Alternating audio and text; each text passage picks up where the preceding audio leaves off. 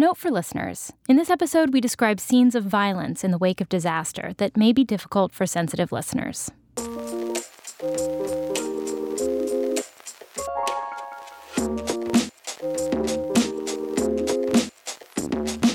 This is Side Door, a podcast from the Smithsonian with support from PRX. I'm Lizzie Peabody.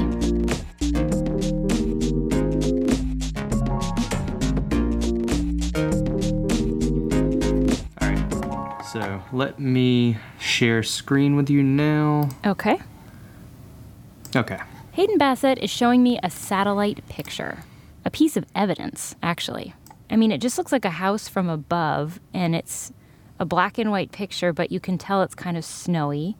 And yeah, it kind of just looks like a house in the suburbs. And what I'm going to show you now is approximately 1 week later. What you're looking at now is that same building. Wow, it looks like someone just took the roof off. It does. The roof is missing. The inside of the building is completely exposed. And as you can see inside of that building, the contents are completely burned. The ash and, other debris is spilling out of the windows. But otherwise, this is a shell of what it once was. This was the Ivan Kyiv Museum of History and Local Lore in northern Ukraine. Just a couple days after Russia invaded Ukraine in February of this year, the museum was destroyed, along with everything inside. Including, upwards of 20 pieces of art that unfortunately were burned when this museum was burned. Hayden Bassett is the director of the Cultural Heritage Monitoring Lab, a geospatial lab that captured evidence of the museum's destruction using satellite technology. Sitting at his desk, he looks like he could be manning the command center in some disaster movie. In front of him, a wall of computer screens. And what we're looking at is a picture of the globe. Covering the globe are hundreds of thousands of tiny dots, each representing a museum, a place of worship, archaeological site, cemetery, or monument, what Hayden refers to as cultural heritage sites. Cultural heritage, what does it have? It typically has identity, and it typically has dates. Dates and identity in combination amount to a claim, to a history by a people. The mission of the Cultural Heritage Monitoring Lab is to watch where cultural heritage sites might be at risk, like in Ukraine, where cultural identity is at the very center of the conflict. Уважаемые граждане России, дорогие друзья, in a speech just days before the Ivan Kyiv Museum was destroyed, Russian President Vladimir Putin addressed Russians and the world, saying Ukraine never had its own authentic statehood. Устойчивой государственности на Украине так и не сложилось. This is a war not only for the territory, not only for human bodies. This is war against our culture. This is Ihor Poshivalo, director of the Maidan Museum in Ukraine's capital city of Kyiv. They want to destroy our historical memory, our cultural identity, our individual identity as Ukrainians. That's why the Cultural Heritage Monitoring Lab is remotely monitoring 28,000 cultural heritage sites in Ukraine. As of the taping of this podcast, the lab has confirmed damage to 108 of these sites, including the Ivan Kyiv Museum. And so today it's quite clear that we struggle not only for our future, but also for our past. The front lines of this struggle are in the basements where paintings have been stashed, in town squares where monuments are shielded by piles of sandbags, and in cemeteries where names and dates on gravestones create a tangible link to the past. And that front line requires a different kind of defense. What do you do when you have a burnt-out museum? What do you do when your collections are compromised, but you have to salvage them in some way? While Hayden is able to document the destruction of Ukraine's cultural treasures, then what? From there, where do you go? Who do you tell? So this is where the Smithsonian comes in, the institution that has created a global cultural heritage network of responders. This time on Side Door, the second front line in times of crisis. how a little-known department at the Smithsonian grew from a pickup team with no authority, no resources, and no playbook into the hub of a global rescue effort to protect cultural treasures at risk of vanishing forever, and how a decade of disasters prepared them for the rescue work in Ukraine today. That's coming up after the break. Today Explained is a daily news show from Vox. Every weekday, hosts Sean Ramaswamy and Noel King break down one major story and provide the context you need to wrap your head around the news. From tech to politics, from climate change to the economy, and even a sprinkle of pop culture, Today Explained has got you covered. I think you're going to like what you hear. Follow Today Explained wherever you listen.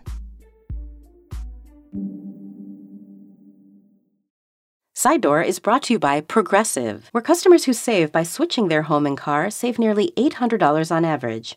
Quote at Progressive.com. Progressive Casualty Insurance Company and Affiliates. National average 12-month savings of $793 by new customers surveyed who save with Progressive between June 2021 and May 2022. Potential savings will vary. A major disaster may be unfolding right now in Haiti, hit today by a powerful earthquake. On January 12, 2010, a magnitude 7 earthquake struck just south of Haiti's capital city, Port-au-Prince. For 35 seconds, it shook the mountainous Caribbean island, leaving entire hillsides flattened. The reports and images that we've seen, collapsed hospitals, crumbled homes, and men and women carrying their injured neighbors through the streets, are truly heart-wrenching. Almost 1,300 people are now known to have died. Many more are feared to be trapped under the rubble of collapsed buildings. It was the worst days in my life. This is Olsen Jean Julien, the former Haitian Minister of Culture. You can't even bury friends. It's like so many people was dead. You don't have time to go to funerals.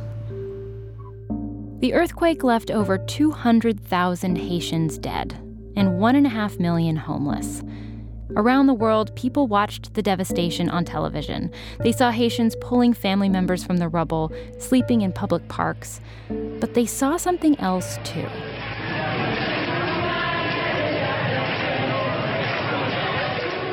Singing. In the streets and the parks of Port-au-Prince, through the day and into the night.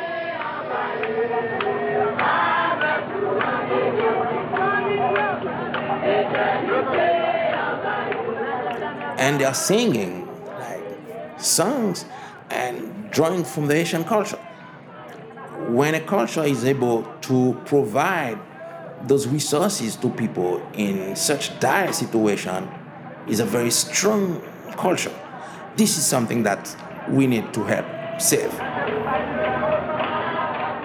But Olsen Jean Julien knew that the earthquake put Haitian culture at risk. Artwork, texts, religious collections lay scattered in the wreckage of leveled museums, libraries, and homes. And he says these objects are vessels for Haitian heritage. How do we transmit education to our kids? How do we transmit value? How do we transmit beauty? How do we transmit like the sense of space, the sense of time? The very values we wanted to save and to protect are embodied in artifacts. And Olsen says while saving human lives is always the top priority, people live for a reason. And the reason for living is in culture, you can see that. So after trying to save people's life, you need to try to save people's reason for living.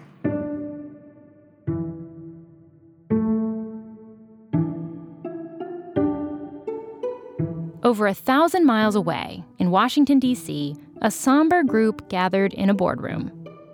It was a gray February morning, just a few weeks after the earthquake.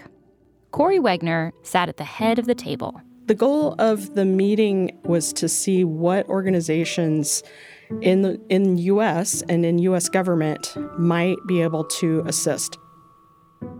Corey Wegner has an unusual combination of specialties. First, she's an art historian. At the time, she was a curator at the Minneapolis Institute of Art. but she was also a monuments officer in the U.S. Army Reserves. And she wanted to use her expertise in art history and cultural preservation to help out in Haiti. But she knew she couldn't do it alone, so she called on her connections.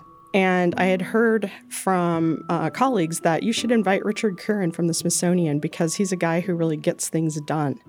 Well, I was aware that a meeting had been called. I was curious, what are we going to do? This is Richard Curran. At the time, he was the undersecretary of the Smithsonian, meaning he had a corner office in the Smithsonian Castle and all the cachet that goes with it. But let me just say, I once watched Richard eat ice cream for breakfast. It was Ben & Jerry's, straight from the carton. He does not mind tossing convention out the window when the moment calls for it. I'm a kind of doer? Not kind of. Richard gets it done. He spent many years producing the Smithsonian's annual Folklife Festival. Every year you had to start anew and basically build a town or a city on the National Mall of the United States in the midst of a lot of regulation and never enough money. And so I was a problem solver. Curran had worked with Haitian curators for the 2004 Folklife Festival, celebrating the bicentennial of Haitian independence, and he'd kept in contact over the years.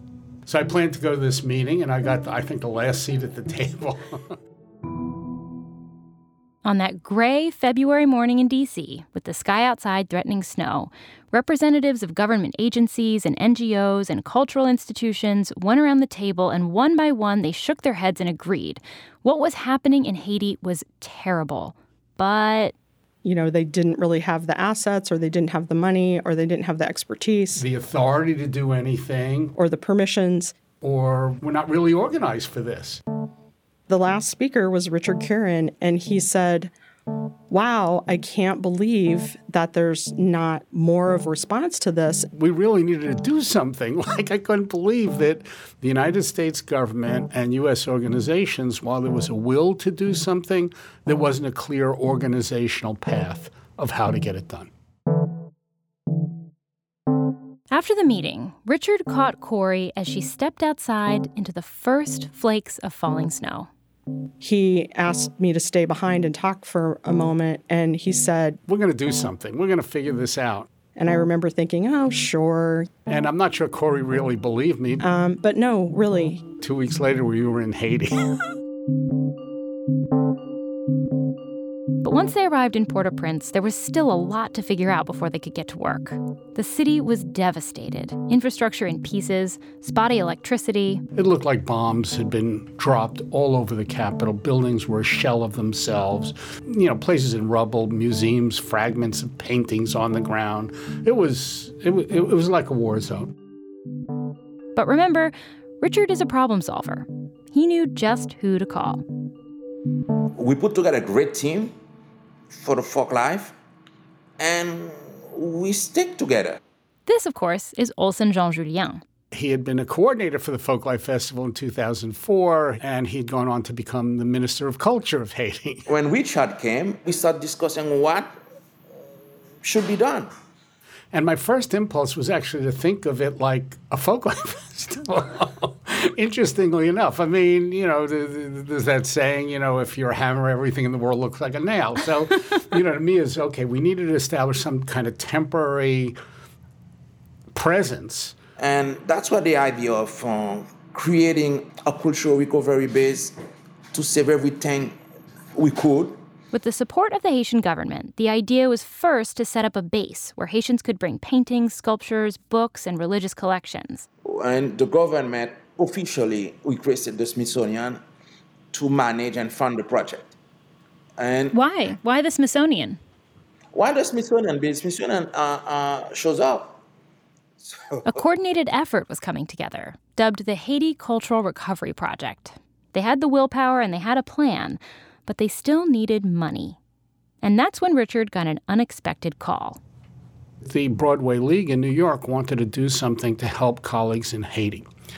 And, the question is why? The answer, 9/11. A decade earlier, New Yorkers had lived through the terrorist attacks that left thousands dead and dispirited the soul of the country. And they remembered. It was very important for people on Broadway to get Broadway back up and running, get the lights on Broadway and show that we're alive. And so they made the equation that the Haitian earthquake was like 9/11 in New York. And getting Haitian culture back up and going and saving it so people in the future in Haiti could be creative, could craft their own future, could help in their resilience was very important. The Broadway League raised over $250,000. And they said, Richard, we'll give it to you. Wow. And I needed it because I didn't have any Smithsonian money. We had nothing. But that enabled me to get going. With a little funding, the Haiti Project got to work. They set up a temporary cultural recovery center in Port-au-Prince and flew in volunteer conservators to stabilize the paintings and other artifacts that had been crushed or left outside in the rain to mold. Here's Corey Wegner again. So you'd need to vacuum them and treat that mold, and then they're stable. We didn't do conservation to the level of, putting it back in a gallery because we had so many thousands of objects. It was like a MASH unit, not like a brain surgery situation. Exactly. Stabilization is like a MASH unit. You stabilize it to wait for further treatment later down the line, but you're preventing further damage. They also piloted a training course to teach Haitian curators on the ground the basics of emergency conservation. Is this kind of thing that you're teaching, it's not typical knowledge that like a curator at a museum would already have? No, it's really not typical knowledge. Normally, curators are dealing with the history of the objects, writing labels, creating publications, working with the public, and doing an emergency response for damage in the museum is just not usually on the curriculum in grad school, right? Mm-hmm. I didn't learn it, and most people don't. This course would be one of the most important things to come out of the Haiti Project. Over the next 2 years, it trained over 100 Haitians from 36 cultural organizations in emergency conservation, better preparing them for the future. And it established a curriculum that could and would be used again. What we're really aiming at is to provide people with the means to take care of their own cultural heritage. It's the whole teach a man to fish idea. You can't go parachuting in every time someplace around the world has a disaster. It's so much smarter to create a network of people with this training because, there are just a lot of disasters out there. The Haiti Project was the first ever complex emergency response for cultural heritage. It brought together the U.S. President's Committee for the Arts and Humanities, the U.S. State Department, the Department of Defense, USAID, the National Endowments for the Arts and the Humanities, the Institute of Museum and Library Services, the Haitian Government and Ministry of Culture, the American Institute of Conservation, nonprofits, universities, cultural heritage groups, museums, and charitable donors. All coordinated by the small but mighty team of doers. We needed to make a difference, and we did make one, a huge one. We saved about 30,000 artifacts. The project led to the construction of a permanent conservation center at Quisqueya University that trains conservators and preserves Haitian culture today, with Olsen Jean-Julien at the helm.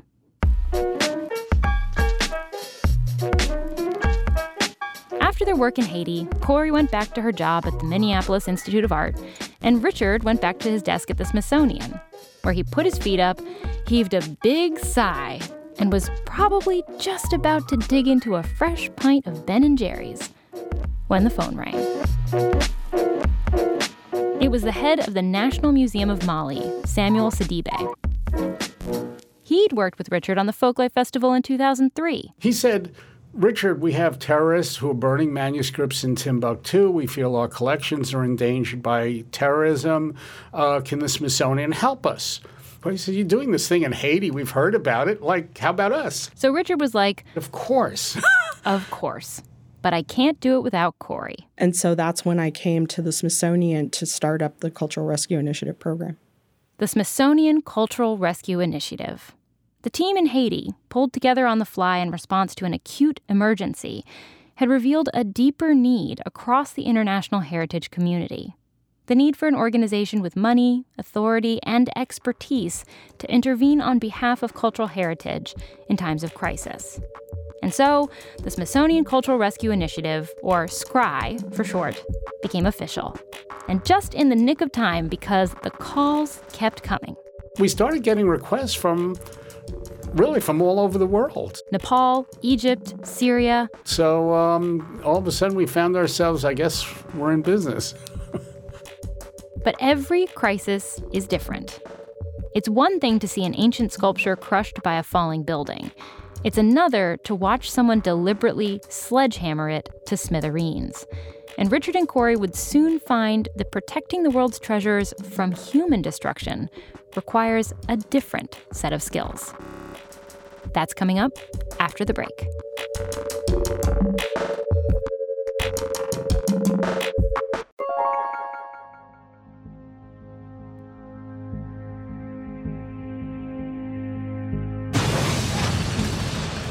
2 days ago, a bomb went off at this World Heritage Site, and a group of about 20 cultural first aiders have arrived on the scene to assess the damage to that cultural heritage. This is a video of a simulated disaster. It's the final training exercise for the course First Aid for Cultural Heritage in Times of Crisis, a collaboration between the Smithsonian and 2 other cultural heritage organizations, ECROM and the Prince Claus Fund. This is one of many courses that have been offered by the Smithsonian Cultural Rescue Initiative. But this one was the one they first piloted in Haiti back in 2010. In the years since, it had grown into a 4-week intensive available to heritage professionals from all over the world. And Corey says it's not that the information taught in this course is new. Of course, there's been training for emergency response for heritage for a long time. What set the first aid methodology apart a little bit is that we were really focused not on the preparing, not on the mitigating, but on the disaster itself. After learning the methodology in the classroom, trainees put their knowledge to the test in a high-pressure simulation. Unfortunately, another bomb just went off. And that's often when you find people that, if they haven't practiced it, they freeze and they don't know what to do. They will have to physically retrieve the items from the wreckage of the bombing and stabilize them, dry them out, and pack them and move them off to safe storage. Practicing it is so much better than, reading it in a book. And just like a medical first aid course, it's meant to simplify. We're not saying you have to have 5 years of conservation training and a master's degree to do this. It's really kind of step-by-step simple, and there's no reason to freeze and leave things in the rubble. In the years since the Haiti earthquake, the Smithsonian Cultural Rescue Initiative had continued to grow, leaning on the skills of Smithsonian experts, from archaeologists to conservation scientists to collections managers, to become a global resource for heritage impacted by disasters. They offered a wide range of courses to build a global network of trained responders. And in addition to those trainings, SCRI sent professional teams wherever they were asked to help: Mali, Nepal, Egypt, Syria, and Iraq. This morning, ISIS claims to have destroyed priceless pieces of history. A video posted yesterday shows people taking power tools and sledgehammers to irreplaceable statues and artifacts in Iraq. What could be the loss of artifacts up to 2,700 years old. Sledgehammers, drills, and bare hands. The weapons used by ISIS in its latest demonstration of destruction. Released through social media Thursday, the 5-minute video uses music and slow motion to dramatize the destruction at northern Iraq's Mosul Museum. In 2015, the Islamic extremist group ISIS published videos of their members smashing ancient sculptures, intentionally destroying the Mosul Museum, an act of violence against Iraqi national identity. Years later, Iraqi, Kurdish, and allied forces recaptured the city, but the museum lay in ruins. And in 2019, the Smithsonian Cultural Rescue Initiative was part of the team working to rehabilitate it. But they couldn't just go in and start cleaning up. Because there was a lot of evidence from the videos and everything that war crimes had been committed there, the intentional destruction of cultural heritage. According to the 1954 Hague Convention, an international treaty that came out of World War II, the purposeful destruction of cultural property is a war crime. So Corey Wegner wanted to make sure these crimes were documented before they started cleaning up the museum. I started looking around to see who would come and do that documentation before we started our salvage operation. And I found out nobody. I talked to international law professors, and they said it's up to the aggrieved country. And I thought that's terrible because they're in the midst of a war. They're still fighting ISIS, and the victims should not be the one responsible for documenting the crime against them. So we set out to learn how to do it ourselves. But where do you go to learn about art crime stuff? The FBI. We have a good relationship with colleagues in the FBI art crime team. And so we went to them and we said, how do you train agents to do the kind of work of documentation when you have criminal activity involving art? And they said, well, have we got a deal for you? The FBI offered to teach Corey's team the basics of crime scene documentation, photography, measurements, sample collections, basically how to collect evidence that would be taken seriously in an international court of law. I was like, well, it's been a long time since ISIS was in there. There's been all kinds of reporters going through the building. The evidence is already tampered with. And they said, but that's what happens when you have a cold case. It was an eye-opening concept to think of a museum as a crime scene. But that's what they did. Richard remembers seeing the museum for the first time. A hole the size of a camper van blown in the middle of the floor, exposed pipes and rubble all around, and on the floor, what I thought looked like, not quite snow, but like New York City slush. You know, it was kind of white, but gray and mushy and whatever. And I said, what is that? And the director of the Mosul Museum said, that is what 25,000 books and manuscripts burnt up look like. Oh. It was horrifying because everywhere you walked, your boots would crunch and you knew you were walking on an object fragment. The team got to work. So we were all assigned various tasks. My job, I remember, was to do measurements. How far away? Like here was a pile of rubble. It was obviously blown off of a wall. How far was it? How do you document those pieces of rubble? So you can try to reconstruct what exactly happened. And so they taught us how to look for evidence of the use of explosives. So like swiping walls for like residue and stuff like that? Right. And we were also looking for what's not there, what's missing. You know, it became pretty clear quickly that a lot of the objects were just gone. So the reason that documentation was so important was, one, just for enforcement of the Hague Convention, to prove that war crimes were committed, but two, to figure out what actually happened to some of these antiquities. Were they blasted to smithereens or were they trafficked somewhere else? That's exactly right.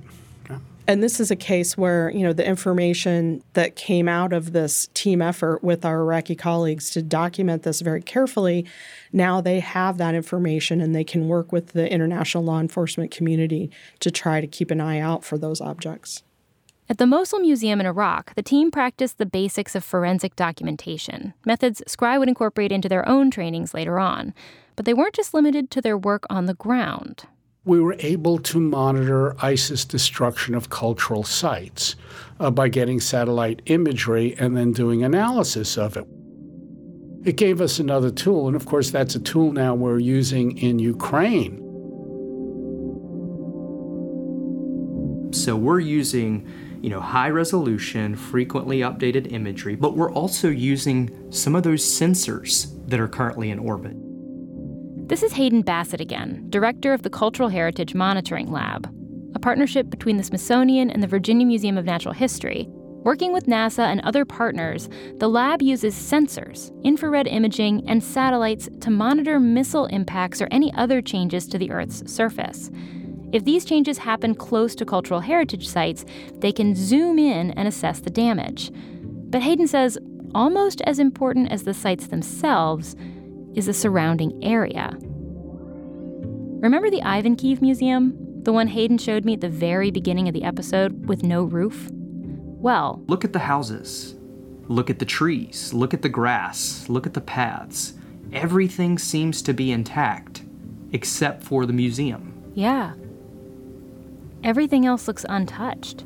Right, and there's only so much that we can say from a satellite image, but that at least provides us with some level of information to suggest that, this might not have been just collateral damage. But Ihor Poshavalo, director of the Maidan Museum in Kyiv, is a little more direct with his assessment. It was deliberately targeted object, this museum. Ihor says this museum was deliberately targeted, and he wonders not just if, but when his museum might become the next target. He's been preparing for this kind of attack since Russia annexed Crimea in 2014. After the war started in 2014, the first person from Ukraine, I participated in the training course on first aid to cultural heritage. Ihor was in a first cohort of people as we were starting training programs in cultural rescue and recovery, disaster planning and preparation. And then he became a trainer himself as we were working with colleagues internationally. And of course, in the current crisis in Ukraine, pivotal. And so I participated in that 4-week training course. And after this, I prepared with my colleagues a kind of guidance and a toolkit. What should be done? By the time Russian forces invaded Ukraine in February of 2022, Ihor and his colleagues had already packed up their most important collections, secured hiding places for them, and arranged all the transportation logistics. And so we were ready, and we encouraged a lot of other museums, and some of them really listened to our advices. Ihor took the training and built on it. He helped found a Ukrainian emergency response initiative, working alongside the Ukrainian government on damage and risk assessment to cultural collections and preparations for recovery. He and his colleagues have organized field trips to damaged museums and other sites to document the destruction and treat stored collections to ensure their preservation. He says the training was a great starting point, but he continues to learn from his own experiences. And some things worked, some did not. And in this situation, if we have a possibility to analyze, to adopt, adjust, so that we can help to respond as much effectively in possible other crisis situations. Because there will be others. And that's exactly the importance of this network. The network that Scry has built is important for a few reasons, but it's particularly important in 2022. One thing that we can expect now, moving forward, is more hurricane events, more wildfires. We can expect natural disaster to occur on a scale each year greater than the previous. Scry's network is going to allow cultural heritage responses to be effective no matter where those natural disaster events strike. Simply because there's going to be at least one person, one group, or several groups, hopefully, that are able to effectively respond quickly.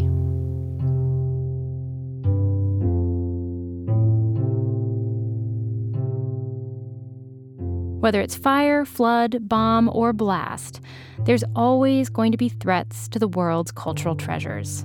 And it takes individual people with training and courage to save them.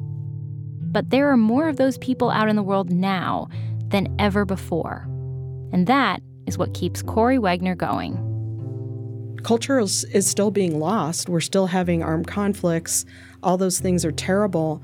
But seeing a world that has, hundreds of cultural professionals who have training how to respond in wartime, in 2003, I could count them on a hand. And now we have this big network of people, and it's not just Smithsonian, it's a movement. People working against the odds to protect the objects that reflect the spirit, identity, and history of people all over the world, wherever they're endangered. A network that is growing every year. We don't have to sit around and wait for things to happen to us. We can keep our heritage safe.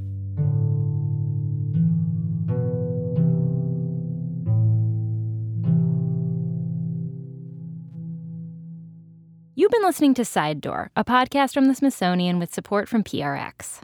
To learn more about the Smithsonian Cultural Rescue Initiative and the work that they're doing in Ukraine at this very moment, we'll include a lot more information in our newsletter. You can subscribe at si.edu/sidedoor. We'll also include photos of cultural protection work sent by colleagues in Ukraine and pictures of Richard and Corey's work at the Mosul Museum. There are other critical players in this story who we were not able to mention by name in the episode, but who played significant roles in the success of Scry. Errol Wentworth of the American Institute of Conservation, who organized the group of volunteer curators trained in conservation who helped out in Haiti. Stephanie Hornbeck, who came out of retirement from the Smithsonian's National Museum of African Art to help with conservation in Haiti. Patrick Delatour, Patrick Villers, Jackie Lumarc, Michel Pierre-Louis, and Lorraine Mangon in Haiti, and in Iraq, Zaid Ghazi Sadallah, head of the Mosul Museum. Jesse Johnson, Brian Leone, and Catherine Hansen of the Smithsonian Museum Conservation Institute, Brian Daniels from the University of Pennsylvania, and Jake Archer from the FBI Art Crimes team. The course, First Aid for Cultural Heritage in Times of Crisis, was developed in partnership with the International Center for the Study of the Preservation and Restoration of Cultural Property, or ICROM, and the Prince Claus Fund for Cultural Emergency Response. As you now know, the Smithsonian Cultural Rescue Initiative does not work alone. Their work wouldn't be possible without the collaboration of countless organizations, which you can find in the episode description. Special thanks this episode to Richard Curran, Corey Wagner, Hayden Bassett, Olsen Jean-Julien, and Ihor Pochevalo. Our podcast team is James Morrison, Natalie Boyd, Ann Cananan, Caitlin Schaefer, Tammy O'Neill, Jess Sodick, Lara Koch, and Sharon Bryant. Episode artwork is by Dave Leonard. Extra support comes from Jason and Genevieve at PRX. Our show is mixed by Tarek Fuda. Our theme song and episode music are by Breakmaster Cylinder. If you want to sponsor our show, please email sponsorship@prx.org. I'm your host, Lizzie Peabody. Thanks for listening.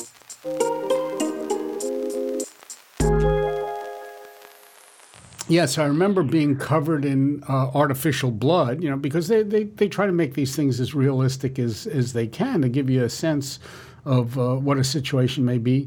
And my mother was in a nursing home up nearby, and I went to visit her. Oh, no, Richard. And I walk into the place, and these are all, aged people in their, like 80s and 90s, and my mom. And here I realize, I look down, and I say, my God, I'm covered in those. She's got my mother, who's the biggest warrior.